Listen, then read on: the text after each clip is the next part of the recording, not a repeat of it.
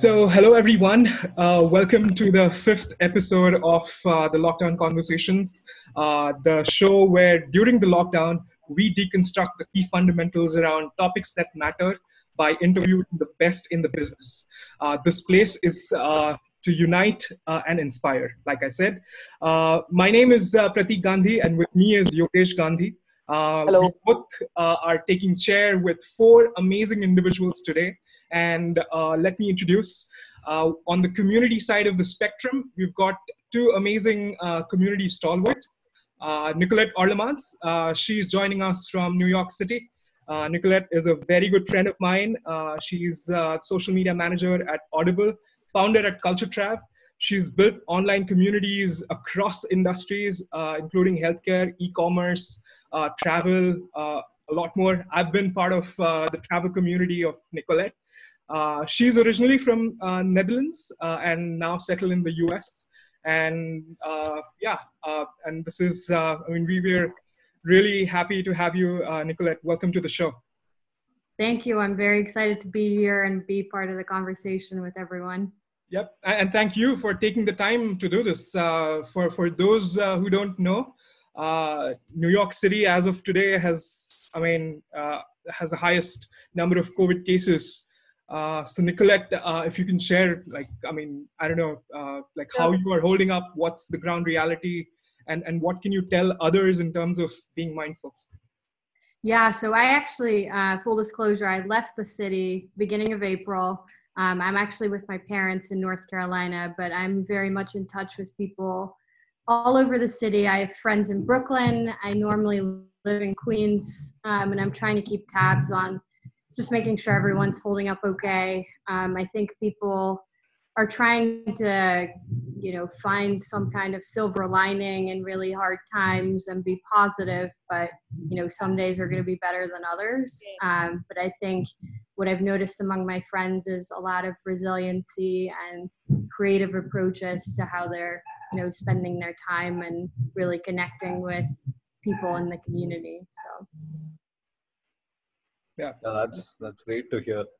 Yeah, good. You made the move. I mean, that was very good. Awesome. Next up, we have Pratima Tiwari, who's joining us for the third time on Lockdown Conversation. So this is she's kind of an ambassador for us, if I can say that. And this episode is actually her brainchild. So yeah, thank you, Pratima. No, and thank you. I mean, thank you for actually going ahead with it, because this is such an open platform. I love the energy that you guys bring. So why not? I mean, and my head is filled with ideas. So you'll get more. Don't worry. Awesome. So Pratima, she does a lot of things. Freelance content writer, fitness blogger. You should check dumbbellsanddrama.com. That's where she writes everything. Published in top publications in India. She started blogging as a hobby, now turned into a profession, and now focused on content creation. She's worked with top fitness brands in India, like I said, and today she's a content creator at Team Pixel by Google. And yeah, she's also venturing out into a lot of things. Maybe she can touch upon that once we head in. Welcome back, Pratima. Thank you once again for having me here. Great. On the technology side of the spectrum, we've got, again, two amazing tech stalwarts, starting with Mr. Chetan Inda, who's joining us from Mumbai. He's the CEO and founder at Qualify, a voice-powered talent acquisition platform.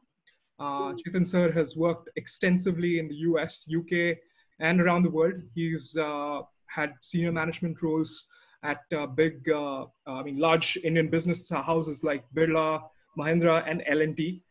He founded his first company in '92 and sold it successfully. And after 18 years in corporate, he got back to entrepreneurship. Chetan sir, honored to have you today, and welcome to the show. Thank you so much. Pleasure to be here. Just one point I'd like to make, Pratik, that I'm not yet knighted by the Queen of England, so you need not call me sir. You can call me Chetan. Okay, that's a matter of time, Chetan. All right. And finally, we've got John Vijay Bhaskar, who's joining us from Chennai. John is the director at MVG Digital Consulting Private Limited, a company started to help global corporates transform their businesses through digital technologies, acquire new customers, optimize business processes and operations, and so on. He's got 20 years of digital technology experience with AI to transform sales, marketing, and customer experience. His area of expertise include cloud, mobile, web, ERP, managed services. And yeah, I mean, he's done a lot of things. He was among the first to sell SAP adapter completely online using internet marketing is what it was called back then, and get listed on, let's say, Gartner-like reports. He set up and led mobile web teams focused entirely on open source software, and has been, like I said, has been involved in amazing tech projects. John, glad to have you here. Welcome to the show. Thank you so much, Pratik. You know, when you read it out for a second, I was thinking, who are you talking about? Because I forgot that. Right. But yeah, I mean, thank you so much. And you know, I just love the energy here, and I love the fact that, you know, all of us come from extremely different and diverse backgrounds. Some of us kind of overlap. Some of us come from, you know, radically different backgrounds, and it's just amazing to see a truly collaborative spirit at play here. And you know, go team! I'm really pumped up to be here. Yep, awesome. So yeah, the topic for today is digital wings to remold businesses during this crisis. How, with the usage of digital and like businesses can essentially revitalize the efforts in making an impact. The situation that we are in at the moment is unprecedented in a lot of ways. Governments, like healthcare institutions around the world, are working tirelessly towards finding a solution to this virus. From the frontline workers to the community heroes, everyone is making that effort. And while this is happening, there is tremendous pressure on, let's say, businesses in terms of the uncertainty. I mean, and not just in one region. This is like a global thing. So yeah, I mean, some things that have kind of panned out in the last, I don't know, like a week or two. Unemployment claims in the U.S. itself have gone to 26 million. That's a huge number. It's an all-time high. Crude oil has dipped minus 110% just last week. There are layoffs happening around the world. There are like really bad things happening. But and while the countries are essentially coming up with, let's say, stimulus packages, not everyone is at the mercy of printing money to save their economy. Unless there's an account of how the money is getting printed in some digital format, this is essentially getting worse. So yeah, I mean, today we will essentially unpack how businesses, startups, like small, medium enterprises, companies can position themselves in the downturn, what lies ahead in terms of tech and community, and some ideas how you can rejuvenate our businesses without getting in the trap of, let's say, like a single point of failure, because there are multiple avenues, and digital is one of the biggest avenues that we can actually think of. So we really don't want businesses to like not focus on what's going to happen in terms of, let's say, customers not buying their products right now. There are a lot of other things that you can do than just sales or then just demand generation. So yeah, with that, I'd like to kick off with yeah, I mean, there are a couple of things that we are wanting to cover in this. There's a business case essentially for people in the audience who probably want to like understand how this is actually going to be how this is essentially going to be a playbook for them, rather than just random ideas that can help them to kind of survive this path. So there will be a use case for a Bob or an Alice who holds like a small business. But before going into that use case, Chetan, I'd like to get you in terms of understanding, like, I mean, yes, there's a lot that we can do on the business side of things, but can we talk about like the impact right now? Can we talk about the survivability of businesses right now? Yeah, sure. So I think today we are in two scenarios. One is the pre-COVID scenario, and as I call it, or in the midst of the COVID scenario, and then post-COVID scenario. In the pre-COVID or the current scenario, what's really happening is the uncertainty is at the play here, and the severity of that uncertainty is unknown. So there's hardly anything controllable. So the only thing that you can control is can you save the money because you aren't generating any income. So can you optimize your fixed costs? So can you conserve the cash? So now when you look at fixed costs, typically for a small business, it's typically the rent, the salary, and the interest if they're paying if they're on debt. Now, given that rent is almost a sunken cost and it's and talk to your landlords and ask them if you can waive off the rent, whether you can renegotiate the rent, or eventually even terminate the rent. And today being work from home being the new norm, I think you may just not need the office. And so that's one of the things. On the salaries front, I mean, it's unfortunate, but I think harsh calls have to be taken because the revenue decline had not only now because of lockdown, but even going forward for the next 3 to 6 months, we aren't going to expect any income coming in. So the salaries of the key people that you want to retain still need to be reduced. So people are targeting 30 to 50% of salary cuts that are happening. Some organizations are going below that and saying that, okay, I'll incentivize you. If you're in a position to generate revenue or generate cash for the company, we can incentivize you very, very attractively. So these are some of the approaches that businesses like us, small businesses, are doing that, and that's the biggest focus of the day for any business owner. Now, Chetan, having said this, what are we going to do post-COVID when the market opens out?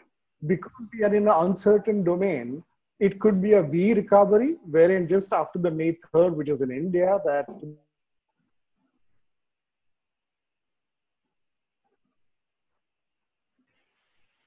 recovery, which could take 6 months to really, stabilize.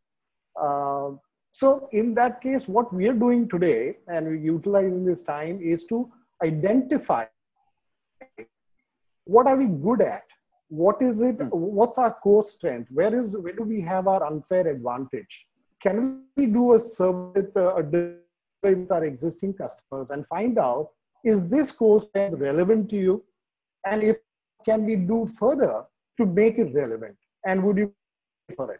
I think this is an exercise that might for the last 15 almost 20 days now, and we've actually identified a particular. So that is something that I'm going to be prepared going out when the lockdown opens, in the hope that at least we made some calculated call in terms of what the market may be needing. So that's something on the post-COVID front that we're doing.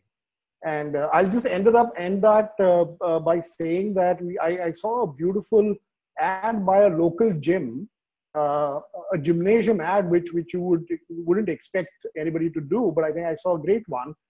Actually had a great copy, and it said that a man with a huge tummy, and it said, "Don't worry, we will." And they've actually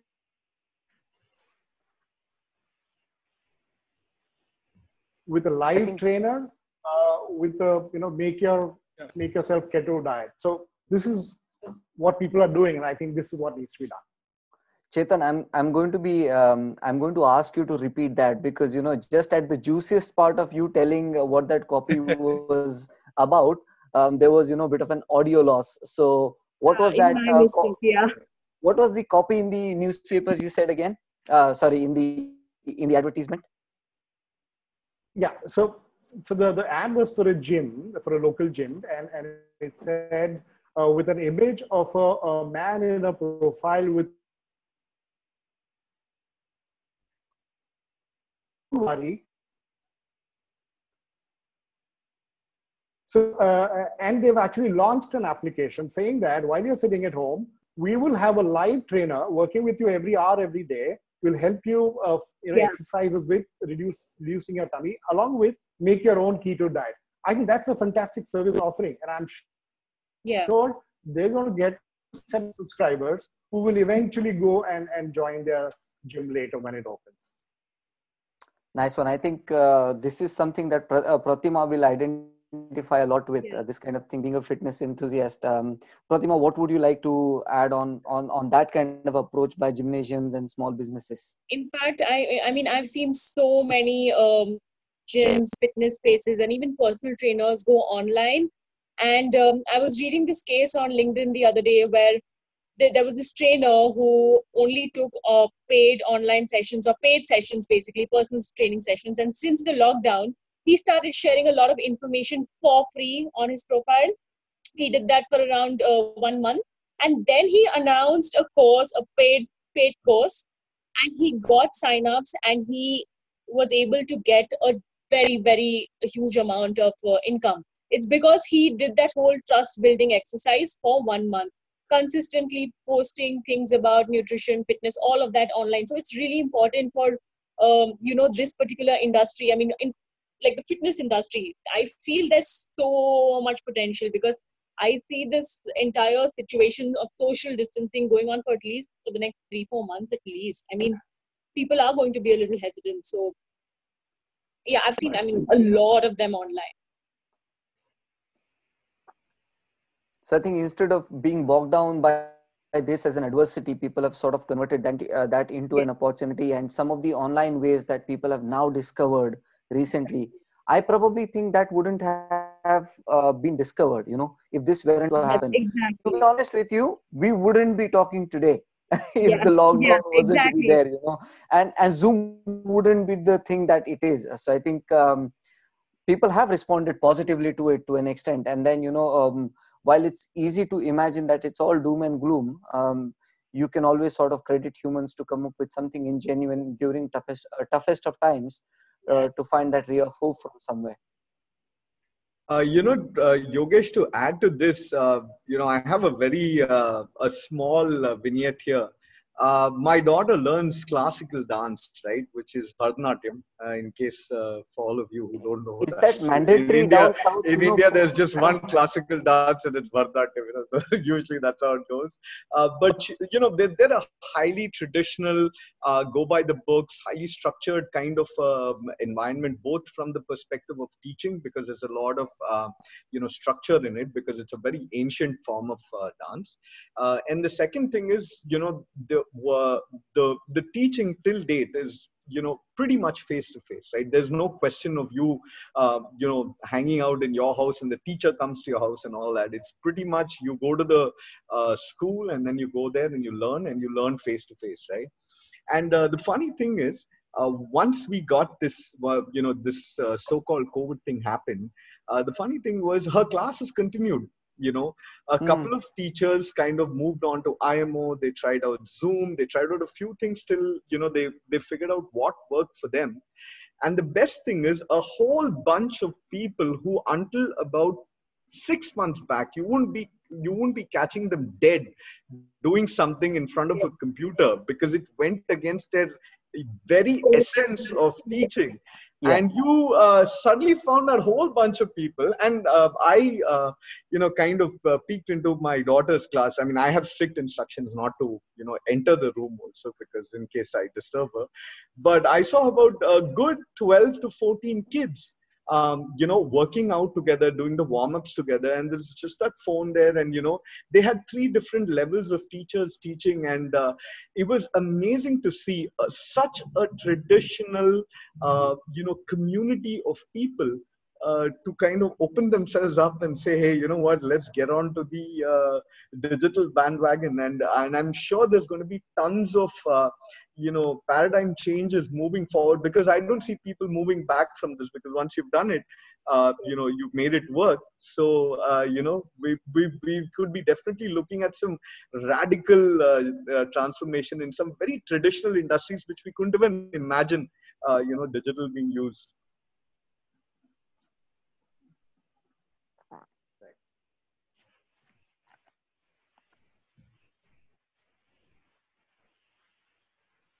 Thanks, Sean, for that. So, Pratik, do you want to sort of open it out? There are two elements. So when we are responding to a crisis, one obviously is the survival and the instincts of sort of innovating in the moment and seeing can I stay afloat? And Chetan obviously spoke of the operational challenges, but then again, how you can still manage to do it, right? One of the other things which I feel is critical during these times is you're going to struggle, and I think Nicolette, at the start of the session you did say there are good days and there are not so good days, and I feel that is where you actually the value of the community becomes so much more invaluable when people can stand up for each other and can support each other. So in these times what kind of steps can these businesses actually take to gain support from their own community, sort of a peer network of sorts. So when it comes to John and Chetan, I'd say your own let's say the founder network, or Nicolette, from your tribe perspective, right? Getting support from people in your networks as such, right? So how are you actually taking those steps, and what are you observing on that front? So I think from a brand and community perspective, it's been for me it's two-pronged, because I do social media at Audible, which is an audiobook company, and I also have my own community, which Pratik talked about, in the travel space. So I've really been leaning in kind of on the voice of the community, which means for a brand, it's really leaning in on your social platforms and looking at, what type of user generated content am I seeing, and how can I highlight the voices of my fans? How can I highlight voices of influencers? How can I look at people that are talking about my brand? And I'm really leaning in on that, moving away from overly salesy or promotional items, and really looking at ways that you can open conversations with members of your community and lean in on that. So it's been huge looking at, as I said, UGC has been a huge thing for brands to look at. How are we highlighting what our fans are doing? If your social media followers are already using your product, this is now a time to be listening to them and asking them for feedback as a brand, about what they want to be listening to or hearing about more from you as a brand. I've seen other brands do things like Instagram live opportunities where they're highlighting their products in that way. A lot of beauty brands, for example, are doing, how-tos, and they've polled their community, they've polled their social media followers and asked them, what do you want to hear about, from us right now at this time? So I think it's really important to listen, be mindful of what you're posting, really looking at, from a social media perspective, your posting cadence, and making sure you're not, as a brand, overwhelming people with too much, but staying authentic to your brand as well, like really understanding your core values as a business. And while you may pivot a little bit in what you post or the content types that you post, I would suggest experimenting a bit as well. As you get feedback from your community, experiment with new content types. If you haven't done Instagram Live before, maybe think about it now. If you haven't done, a community conversation before, right now is a prime time to be thinking about things like that and kind of testing it and seeing, how it goes. Yeah, I think that's a great insight. And Nicolette, since you're building this travel community, I think there's no other industry that has or that is getting hit like really hard than travel right now. So what is the kind of there's the kind of sense in the community right now? Like what are people talking about?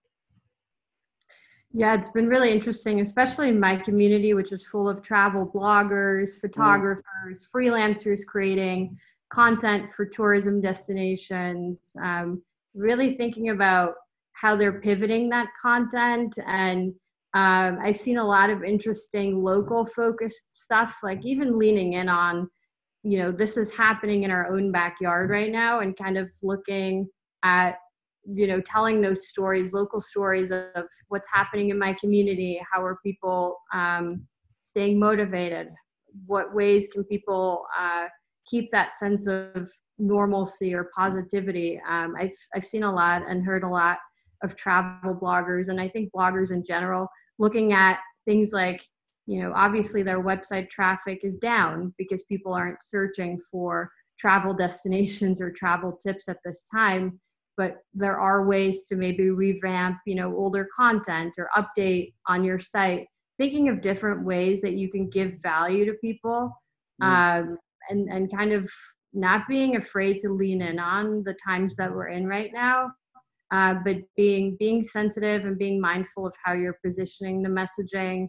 And I think, for now, also an important point that Pratik brought up is unemployment rates are sky high. So people are being really creative now with possibly figuring out new income channels and new ways to kind of get their voice out into the world, and new business initiatives. So I think it's a period of adjustment. It's a period of, staying true to who your brand is, but figuring out new ways of kind of getting the messaging out. Yep. Very So, true. Nicolette, I have a small thing that I wanted to kind of, check with you on, right? Yep. This is based on, the current statistic, right? That we have close to about 60% of global traffic right now, which is just going through mobile devices and only, things like that. How do you see the, impact of the next generation consumers? Like you would see, there are a bunch of people like, typically guys like me with white beards and, maybe Chetan, Yogesh is not included, but, there is a clear demographic of people who aren't that comfy with mobiles. There is a clear demographic of the next set, case in point, you guys, who are very comfortable with mobiles. And then there is the next demographic of the next bunch of people, like say my daughter, who's very comfortable with voice, right? They're very open to using voice-based services. They're very open to using Alexas. They talk to their, my daughter, if you leave her, she's going to start talking to the door saying, hey, open up, because they're pretty much born on, they use a mobile device also with voice commands, right? Yeah. And we're looking at Google saying that, there's more than 50% of all the searches are going to be via voice. So what do you think about that? How do you think this move to mobile, this move to voice, how is it going to affect building the community, and how is it going to affect marketing messages going out to different people? Yeah, and I think I'd be interested to hear what Pratima thinks of this as well, from a community perspective. I've seen a lot of, TikTok has been huge the last, I don't know how many months, but I've seen people creating content on there. And initially my thought was, wow, it skews a lot younger than the demographic that maybe some brands want to target, but there's people across the board, whether it's kids or like older generation on TikTok now as well. I think again, my advice would be for people that maybe aren't super comfortable with these platforms right now. Again, right now is a good time to create an account, kind of experiment on your own. If you're worried about what you're, posting or something, there's privacy settings that you can play with, I'm sure, but just getting yourself familiar with it, or leaning on people in your community that are already creating that kind of content and highlighting that content. So as a business owner, you already have a lot to focus on your own, and social media and building community is a job in and of itself. So I would highlight that user-generated content. I would tap into voices of the people that you're seeing online and really focusing on that. And on your own, I would play around with these networks and kind of familiarize yourself with them. So, because I think that's the best way to kind of learn and see what's available for a business. Sure. Yep. Yeah. Thanks. Chetan, you want to weigh in a little on this? Because I'm sure Chetan will have a couple of cool things to give us about voice. Oh, yeah. Yeah, I was thinking about what I could say there. Our product is a voice-based product, and yes, indeed, we are integrating Alexa and Google Assistant as part of our product, where our users can actually tell what the product needs to do, and using NLP, will actually execute those commands. So we are doing that in our product.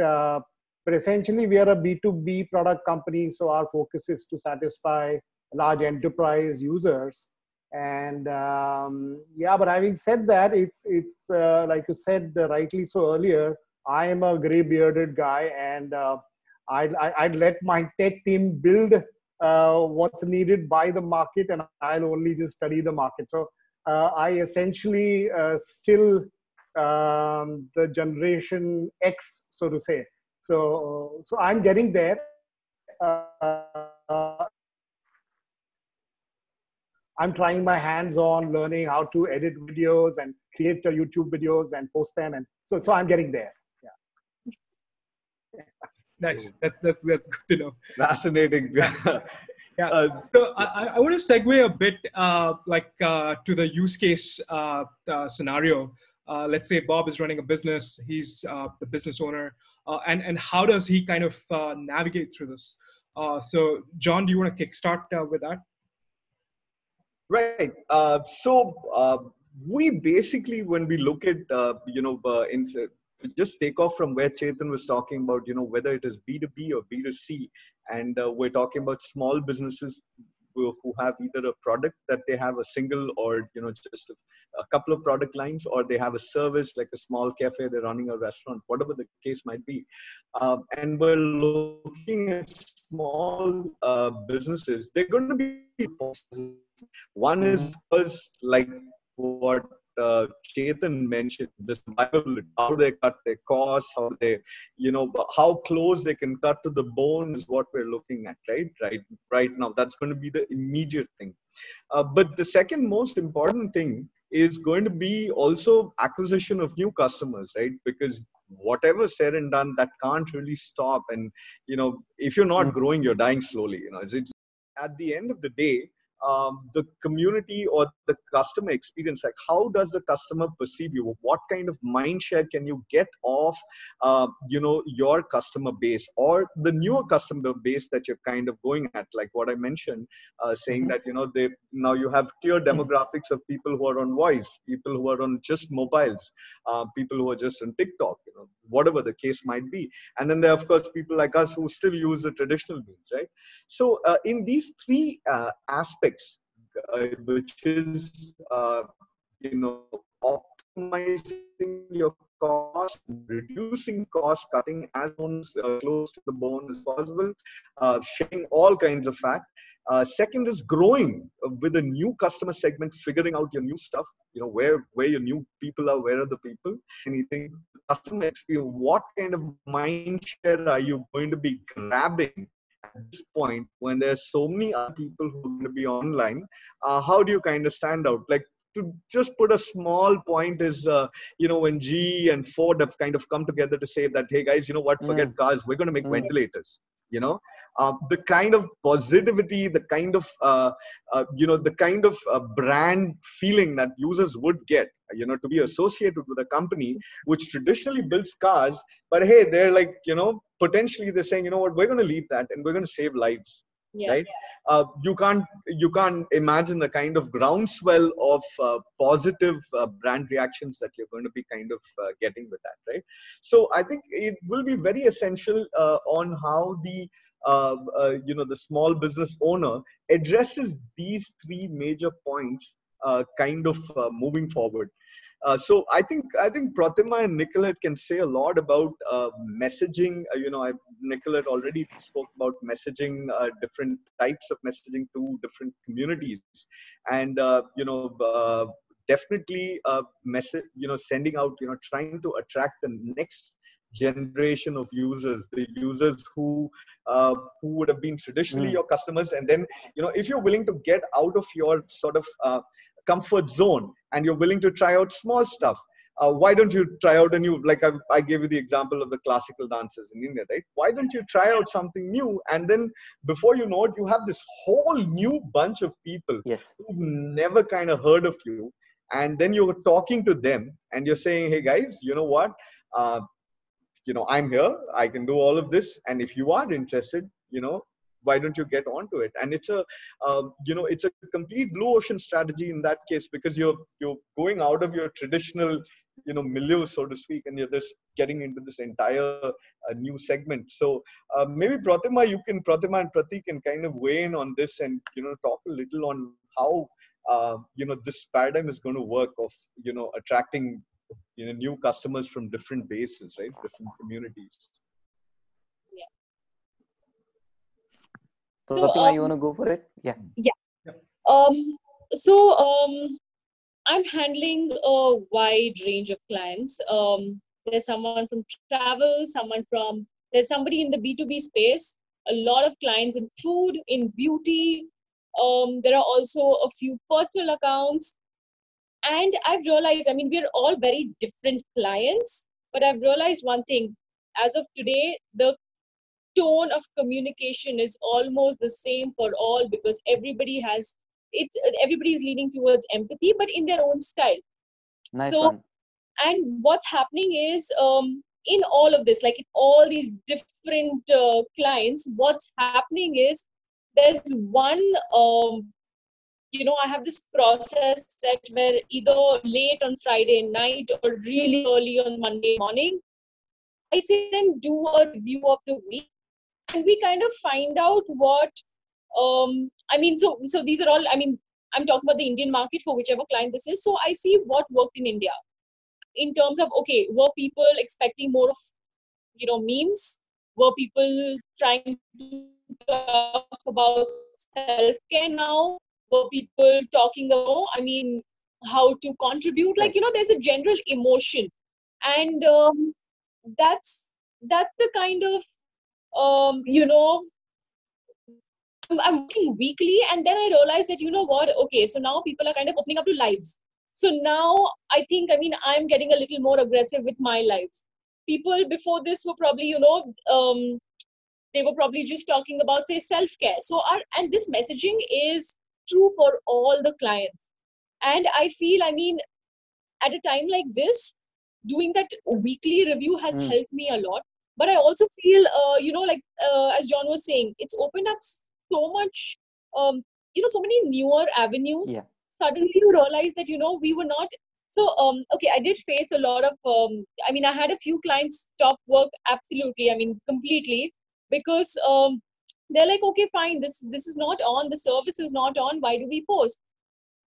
And I took my time to explain, but the thing is, it's convincing them is not just a one conversation job. I think they have to Mm. see a lot of examples. So, I tried that, but that's okay. I understand it's also a thing with budgets. Now, another thing that I'm doing is I'm doing a lot of, I wouldn't say pro bono, but, just a little creative work, little out of the box thinking, because, I understand that, you have that certain, retainer to work with, but these are not times when you stick to, okay, I won't do anything other than this, so I feel, I've also been giving a lot of one-on-ones to my clients, saying that, this is why we should be doing this. So stuff like that, educating the client too. And next thing you know, we have gone from just being, say, somebody about, like, only about, beauty or food, to somehow getting travel as a lifestyle. And imagine, like, talking about travel as in these times. We're still doing all of that because people want to see this. Bingo picked up really well, I think, in the last 2 weeks. And I tried that on my personal profile, and I'm seeing the results, I'm seeing the conversations, I'm seeing the followers, and I'm seeing the reach. And I think, these are the kind of things that, and again, I think this has happened because of the weekly practice, and Mm. because I work with my clients that way. I get ideas for myself, try them out, so I think I've reached that stage. But I feel it's very important to think out of the box now. I would say, I'm not concentrating on selling anything right now at all. Interesting. just build on that, thinking outside of the box for at least small businesses. So just around where I live, there is an Indian curry place, and usually you get with curry places, they get busy in the evenings, right? The obviously clientele going in the evening, but now because of the lockdown, the restaurant is practically shut, and the only thing they can do is delivery. So Yeah. this went on for 2 weeks, which meant the restaurant had its usual operational expenditure, but had no customers to serve directly. So yesterday, Yeah. when I was walking past the same restaurant, I saw that converted their entire front dining area to a fruit and vegetable kiosk, and they put a discount board outside saying all the NHS staff will get 30% discount on your fruit and veg, and rest of the people who live in the locality can buy fruit and vegetables at sort of the usual rates you would associate. And this was a restaurant sort of thinking on its feet, saying Yeah. now because people are in a lockdown and don't want to go to supermarkets where there is a chance that they might actually acquire the virus being in a mob and things like that, we can serve the local community, we can repurpose our business for the time being. But by doing that, some of the people who would have never gone into that restaurant, yeah, are now going to go there, going to find out as to what they usually serve in Yeah. terms of their menu and what's the business like.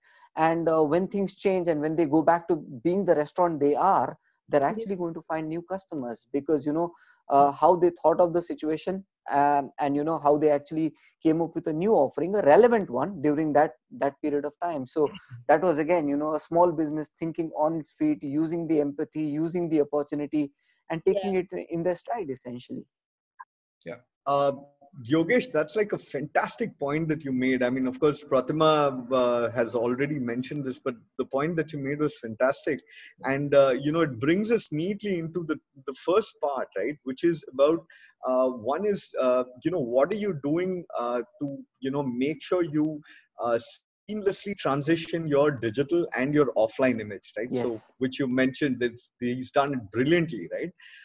We also I have an example of another restaurateur who has till date been very against kind of bringing in deliveries, and because they always felt that they were a touch and feel kind of a place. But when they found, they heard their customers asking them, saying, guys, we love your food. Is there any way you can get it to us? And then they said, acha theek hai, there's so many people who are asking for it. So they kind of took it seriously, and they're looking at building there's a small digital plugin which is Mm. available, right? Which basically can allow people to place orders, that's all. And people can come and pick it up, or they have signed up with a local delivery partner to kind of deliver it, right? Mm. So just a small thing like that, just a small bit of digital which they incorporated, has now gotten them into the other bunch of people who are also there in the same Yeah. building, and who are suddenly seeing this coming there, and they're like, hey, we didn't realize that this was also served here. And then next thing like your case, people got to know, a newer set of people got to know, with just a small little bit of Tweaks one is here and mindset there, change, and then repurposing. Yes. yeah, repurposing the So thing. Yeah, brilliant. if I have to ask you all, right, and each one of you, just one sort of a digital or technology that you'd want businesses to sort of think of and consider for future today, right? And I'll start with, let's say, Nicolette. One technology, simple, think today for your future tomorrow, in that way. I will go around with all four of you in terms of what technology or digital aspect for businesses would you really pick up on and advise. Nicolette, you want to go? So I think social media is a huge opportunity for any business, no matter how big, small, starting out. Mm-hmm. If you've already been in business, I think one kind of unifying way across your social channels to get conversations going or keep them going is to have. So I think a hashtag is a very basic thing or Mm-hmm. basic example of how a business can lean on conversations and see what people are talking about. I think social listening is an underutilized Yeah. thing sometimes. Sometimes brands, businesses just think about, oh, I just have to post stuff on social and hopefully people will find it and, maybe they'll respond, but there has to be more of a strategy. There has to be real careful listening to what your audience is telling you. And something else that I've heard brands lean in on are even polling or surveying their audiences and asking them, what pain points are you dealing with as a customer? What is something that you're struggling with right now? Kind of leaning in on a few people's comments, free content, free demos, as much as you can without it obviously hurting your bottom line, but offering some type of a free analysis, a free something free that can help your customer in the long run, like thinking of it more of a long-term thing. But I would really lean on social media at this time. And like I said, there's an opportunity now to really listen to feedback, create content that your audiences want to hear, and you are the experts in your given fields. So really leaning in on that and giving the audience what it wants in the process. So social listening is, I think, one of the big things that I take away also, that, giving up some part of your time as an investment for your future in that sense, is what you would recommend. I'll come to you, John, now and ask you in terms of your big technology digital bet for businesses. What could that be one area? Obviously, it's challenging. You've done a wide field, so it's not easy to pick one thing. But if you had to, then what could that be? See, I would, in fact, I'm sure Chetan will also agree with this. I have, since I've done work both on the corporate side as well as, with smaller startups in the last couple of years, I would say that the biggest bet for the future is no UI, right? Anything without UI, which basically could be a voice. I would bet big on voice because I would say that the next 5 years, next 2-3 years, we will hit the tipping point, and then we're looking at basically, I mean, you can forget your Apple watches, forget your Apple phones, or we're going to look at pretty much voice activated everything, right? Right. One is why I believe so strongly in this is an Alexa device that was released just a couple of years ago, right? My daughter, who's about 8 years old, is comfortable using it. My mother, who's about pushing 70, is comfortable using it. Our maid is comfortable using it, right? A guy sitting in Rajasthan, in just knowing the rudimentary, the basics of English, is able to use it to navigate, right? Nice. And when you have a technology that brings so many different types of users together, that kind of blurs the demographic boundary, right? And today, if you see, I'm sure Chetan, you all will remember the old Nokia phones where you had to really, slam it before it kind of worked, right? And you had like one game and you had 4 bits of color, which was like big stuff for us. But from there, to migrating to thinking that the BlackBerry and we had arrived, to the iPhones, to go where there's no touchpad at all, and think of all the people who migrated, did that journey, the laggards who did it, right? And today you see the laggards are the ones who are adopting the fastest to voice, because at the end of the day, it's completely natural for us to just talk to things. So I am going to be putting all I'm going to be going all in for voice, and we have done a couple of POCs, right? I'm talking about big industries, like I'm talking about big names, where we are looking at voice activated journeys for just reading out dashboard data. It could be as simple as your Salesforce data, and or it could be just it could be a plant report saying what's your daily production. So while you're traveling to office, you just dial into your phone and say, you get authenticated with your voice print, and it directly takes you in and says, okay, tell me what's the production today. Or say you're a customer support executive and you say, okay, tell me my top 3 burning issues. So you're anyway, you're on the phone, and now you don't need to be you just ask what is required of that, and you get the answers back to you in a conversational way. So I think conversational AI and voice. So those are my two big bets. Yeah. Over to you, Pratima. I'm going to say exactly what Nicholas said. Social media. I mean, you have to be on social media now that things are going to get remote for some time.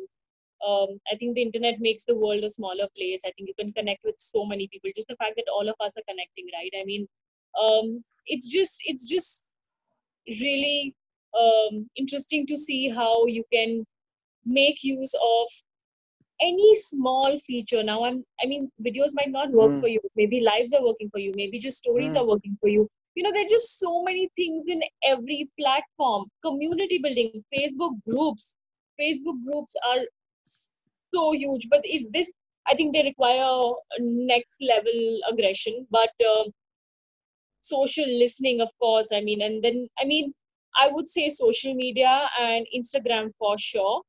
Um, Twitter in India, I am, I mean, I have a love-hate relationship with Twitter, but I feel YouTube. I mean, if I could, I'm trying to. Yeah. In fact, I'm taking this time to understand videos, and if I figure out YouTube, then why not? It's just that usually Yeah. the budgets for YouTube are a lot more. So I mean, but there's no harm in trying things out. But social media for sure. And I want to quickly add, and I loved Pratima's points there. I think it's also important for brands to remember that video doesn't have to be overly produced right now. In fact, Yes. like we're Yes. seeing a ton of smartphone videos that are being taken. We're seeing a ton of even execs using this time to work on their personal social media branding. It's huge. Like I was reading an article that, why am I blanking on the person's name? There was an exec at the Infatuation, which is a travel focused media organization that has been really huge on TikTok. Now that's just TikTok, but there's tons of other things that if you're not comfortable with TikTok, you can look to LinkedIn. I mean, I've seen people do lives on there. I've seen people writing articles on there. I've seen people pivoting and figuring out, just writing new content about the things that you're already an expert in. Not reinventing the wheel, but testing, kind of to Pratima's point. Right now is a great time to be testing the content types and also what platforms make sense. Not all social media platforms may make sense for your brand. For some, Twitter is great. For others, it's not. Facebook groups, to Pratima's point, are wonderful. I have one for my travel community. It's been an amazing way to keep connected and to hear from people what they're working on, what they're struggling with, and kind of get people to collaborate, which I think is a really important thing to be thinking about right now as well. Yeah, and just to add to that, sorry, Yogesh, to cut you off. That's fine. This lockdown conversation, I mean, this whole project itself is probably a best testimony to what Pratima and Nicolette are saying. Because I mean, this is definitely not to profit, but the way we are going ahead with this, I mean, we have a YouTube channel, we have like a Twitter account, we have Instagram, we have everything in place. So essentially, this is what brands can venture into. I mean, and think of adding value to their communities, to the industry overall. And I think, just being agile in the way you think, and then, as Nicolette was saying, it's not about overtly producing something, but as long as it is authentic, as long as it is user generated, and it has got empathy in it, and as long as you can release it fast, I think it's important, instead of sort of investing 3 months into producing a video that nobody will watch. On that point, I'll come to Chetan in terms of what would be your big bet, big pick. Right. Yeah, John. So I think conversational AI and voice is a mission for my own product. So I'm very invested there. But I have two philosophical views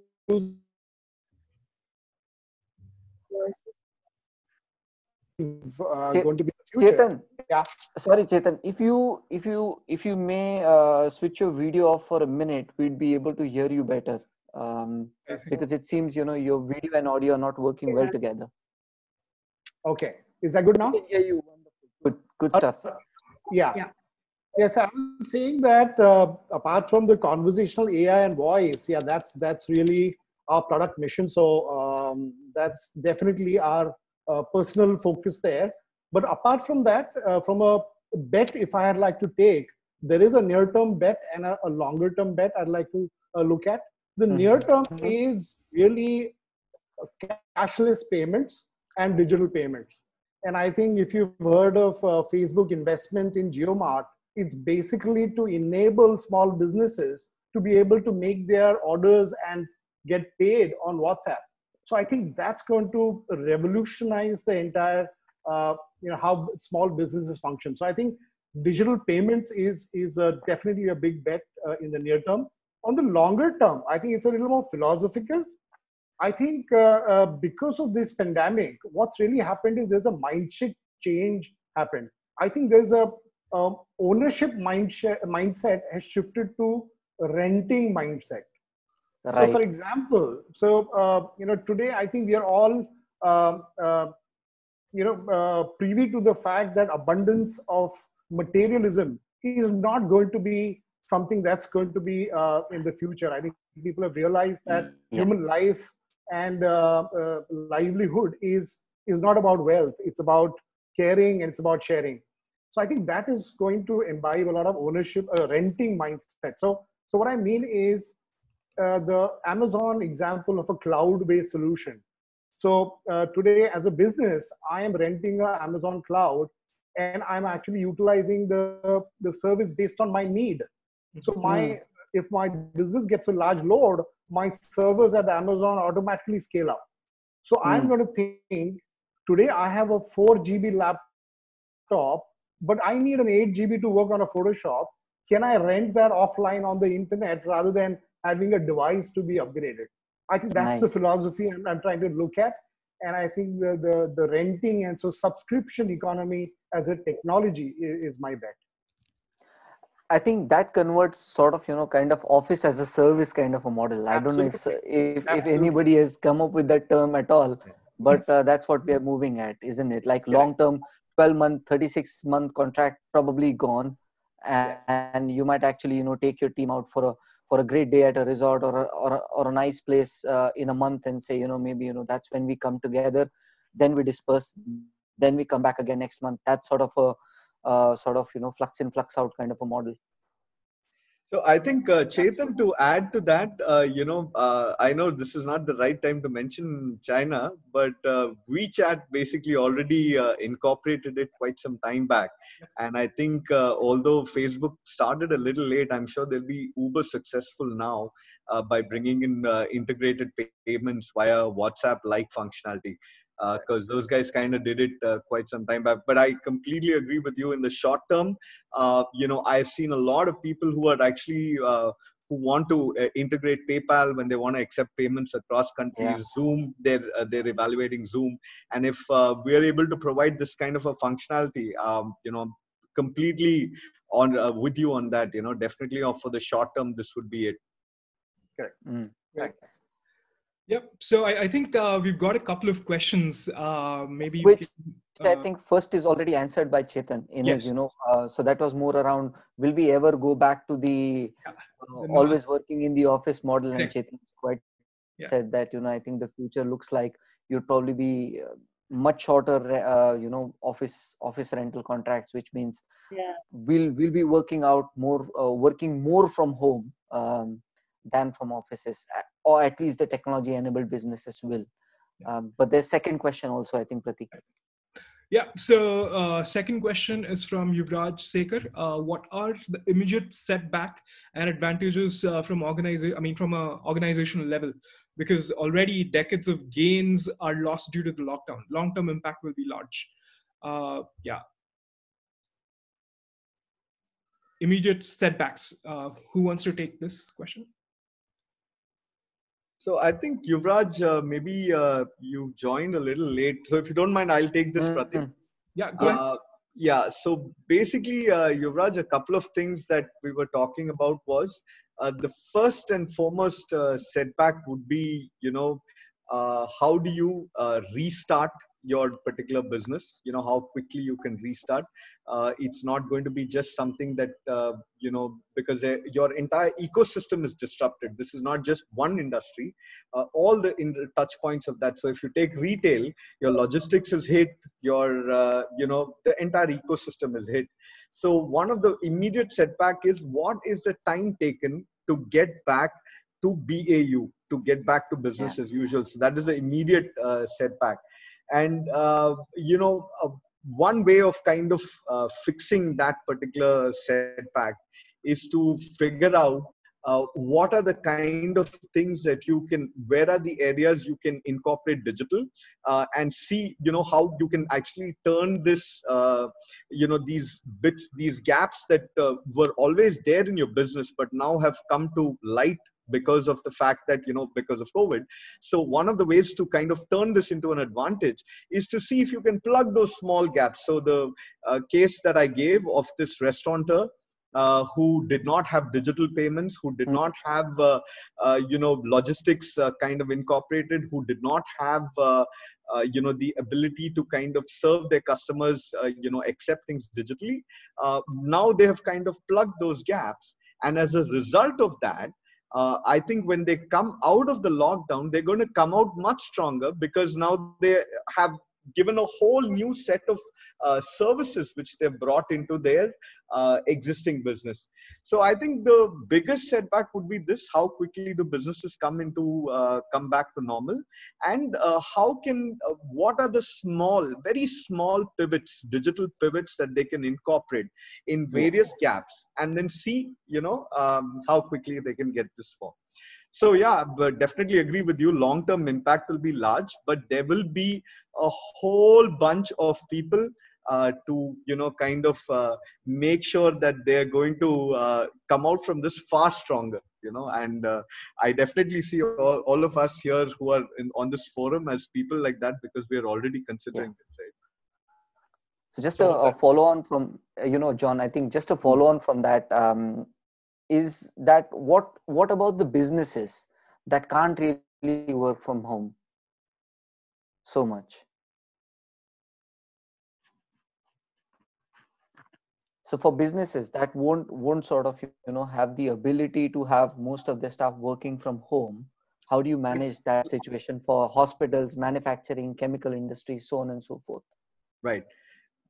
So one of the things that I'm sure Chetan would have also worked on, I have also worked on in my earlier tenure, is the degree of automation in industries today is growing by leaps and bounds. And after COVID, right, you're going to see the extent of automation is going to just go exponentially Phenomenal. higher, right? And we're going to be, see, because I think finally, that philosophical point that Chetan also made, we're going to understand that people are meant for people things, right? They're meant for human things. We're not made for taking a hammer and hitting a nail for 8 hours a day. We're not made for that. We're creative human beings. We're conscious beings. That is left, well left to a machine. Or to a robot. So I think one of the things that we're going to see is, as you see, drones already are doing very well in logistics, and we're hoping self-driving cars actually, comes faster to India than later. And a whole bunch of things that was just science fiction up to about 5 to 10 years back is pretty much reality. And I'm saying the adoption is going to go exponentially higher, because now we have a reason, right? So I think that is one thing that is going to happen, and I'm sure the next evolution of the workforce also is going to be accordingly. Keeping Mm, in mind this evolution that we're going to be having on this. Yeah, so nice that's one. my 2 cents. Yeah, which brings me. I mean, I had this in my mind, like in terms of like asking question to anyone can take this, like how important it is right now, and then Nicolette and Pratima did touch upon like the community aspect of it. Let's say collaborating and like partnering with, let's say, fellow industry members or competitors even, to kind of do something together, take an initiative, or even collaborate with someone, let's say like a government, or local whatever business community in that sense. So like how do you see that pan out? And yeah, I mean, if anyone can take this point.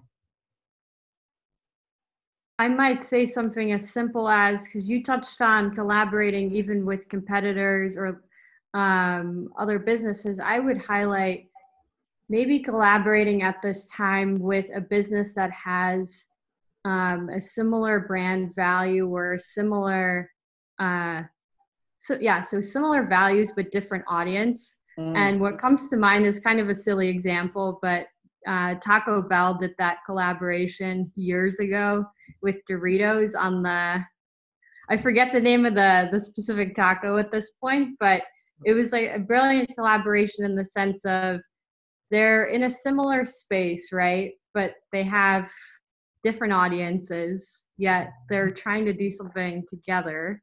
So something along that line, that may be maybe a silly example of one, but that's one that comes to mind. Doing some kind of a collaboration with a like business that has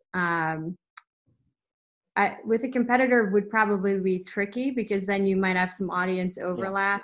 But with a brand that has similar interests, or you can tap into their audience in a way that you can't currently do with your own audience, if that makes sense. And maybe Fatima has another example of how that might work in the fitness space, but that's kind of what comes to mind for me. In fitness, yeah. In fact, in fitness, I'm liking the way the whole fitness community is coming together right now, because in any other normal scenario, we're all like competitors, but now everyone's coming together to support each other. Yeah. Right. And yeah, I'm honestly loving what the fitness community is doing. In fact, fitness and nutrition. So if someone's just being a nutritionist, and there's someone who's just being these guys who are coming together. It's been, at least the people I know, the community that I'm in terms of fitness, it has only grown. And I think people are now getting excited, even if they never cared about fitness, they didn't care about eating clean, they just want to know what's happening. And I think that in itself is such a big change from, oh, okay, this guy's fit and we don't want to know what he does. Also, Pratik, I don't want to play the the negative role here, but one of the things, the flip sides, right, of what you're talking about, of competitors collaborating and getting together, usually when that happens, right, they tend to build a stranglehold on a particular industry. Case in point, the OPEC, right? Oil for the longest time. That's what they did, right? They all got together and they said, guys, we have it all. Let's now work on everything, right? And the global economy after the 70s, as soon as America got in and said that they're going to trade dollars for petrol, and you had a very different environment. And if you remember at that time, it was quite bad, right? So keeping that in mind, usually collaborating with your competitors is not always necessarily a good thing, because it tends to kill any other new sort of initiative. So I don't know if you I know of this saying in India. It's quite popular, that nothing grows under the banyan tree, right? But it is one of the biggest trees. It gives a lot of shade. It's wonderful, right? But you will never find anything growing under it, because it can't. It makes sure that it kills everything under it. So I'm sorry to give a sort of a negative example, but definitely I didn't mean to rain on your parade. It's just that this is something that has happened before, and is a very good chance of it happening again. But I completely agree with Nicolette and Pratima about how like industries where you have complementary, supplementary services. Yes. Definitely think that's going to happen. That's the word I was using. Sort of, Thank you. adjacent sectors that can work together, and sort of, amplify each other's reach as well as audience. I think, that's the key. So you got a fitness expert working with a nutrition expert, and then in large sort of, telecommunications companies, at least we know that a lot of the location data, etc., is shared with companies that can use it appropriately. And I use the word appropriately because then the cause is for the societal benefit as such. And so wherein, you'll find these complementary nature of purposes. If you work together, that sort of, helps you broaden your outlook and your reach and utility to the society as a whole, I think. Nice, very absolutely. I completely concur. So, Pratik, there's somebody else who was kind of asked. Okay, that's Upendra. I think there was a question on voice SEO and the AI of UX would evolve with social media marketing. So I think I'll leave that to Nicolette. I'd probably talk about just the voice UI. So Upendra, thanks for joining. So your question is specific to how is voice SEO going to evolve? I'm assuming you meant evolve in the future. Now, Google, I don't know if you realize, Google as of 2018 has redone its entire,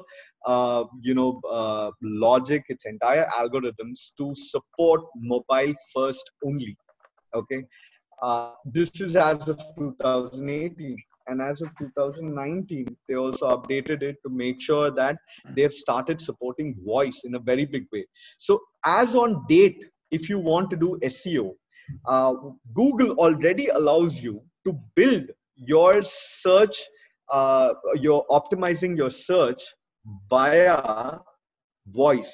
So it allows you to, like how a traditional sitemap you used to generate an XML sitemap, it allows you to do AMP for mobile devices, and it also allows you to do this for voice. And apart from all of that, which I'm sure Chetan already knows about, is building voice journeys for different platforms. Like say you take your Alexa voice services, or you take the Google Assistant, whatever the case might be. The voice journey, so to speak, is the next evolution of the voice SEO, which is just searching. So this actually sits on top of Google's nearby service. So as somebody is passing by and says, hey Google, tell me which is the best curry place around, right? So it picks up your local this thing, and only if you have optimized for voice will it start pulling it. Or what Google does is it checks to see if you're optimized for mobile, and then it shows the result. I would strongly ask you to do this. Take your phone out, keep your laptop open, search for something. You will see 3 different searches coming from your laptop, your mobile Yes. device, and your Google Assistant if you put it up and then search for it. So Yeah. I think the next evolution is that, right? So definitely that is going to wane a lot, mobile and voice. So which is why I'm incidentally betting very big. I'm right there with Chetan saying, let's do this. Gentlemen and ladies, I think, as lovely as been. Chetan, you want to add a final word? Then I was just adding half a second point to what John said. One of the things about the voice that Google and Alexa are doing is they are actually converting the voice on real-time basis to text using voice to text AI. And that's being used for the SEO machine learning at the back end. All right, that's about it. Yes. Perfect. Perfect. I think, we hate to do this, but I'm going to ask Pratik to do the difficult job. Yes, I mean, no, this is great. We still have a lot of questions, but we are running out of time, and this is we had to come to this point where, yeah, I mean, this has been a great conversation. We obviously, there is a clear unbundling that happened today, where we saw like how we can really revitalize the businesses in terms of increasing the engagement, building communities, changing the message. I mean, talking about different technologies like AI and machine learning, and how voice can really be the future. So yeah, I mean, it was great to kind of have this unpacked in a way, and I'm really hoping that the audience has taken some great points today. So with that, I'd like to thank everyone, Nicolette, John, Chetan, and Pratima, who had to leave, for joining in today, and Yogesh. And this was great. This episode will be uploaded on YouTube soon. Search for Lockdown Conversations on YouTube. That's pretty easy to find. And thank you for joining in again. Keep inspiring. Stay safe. Stay. And have a great time.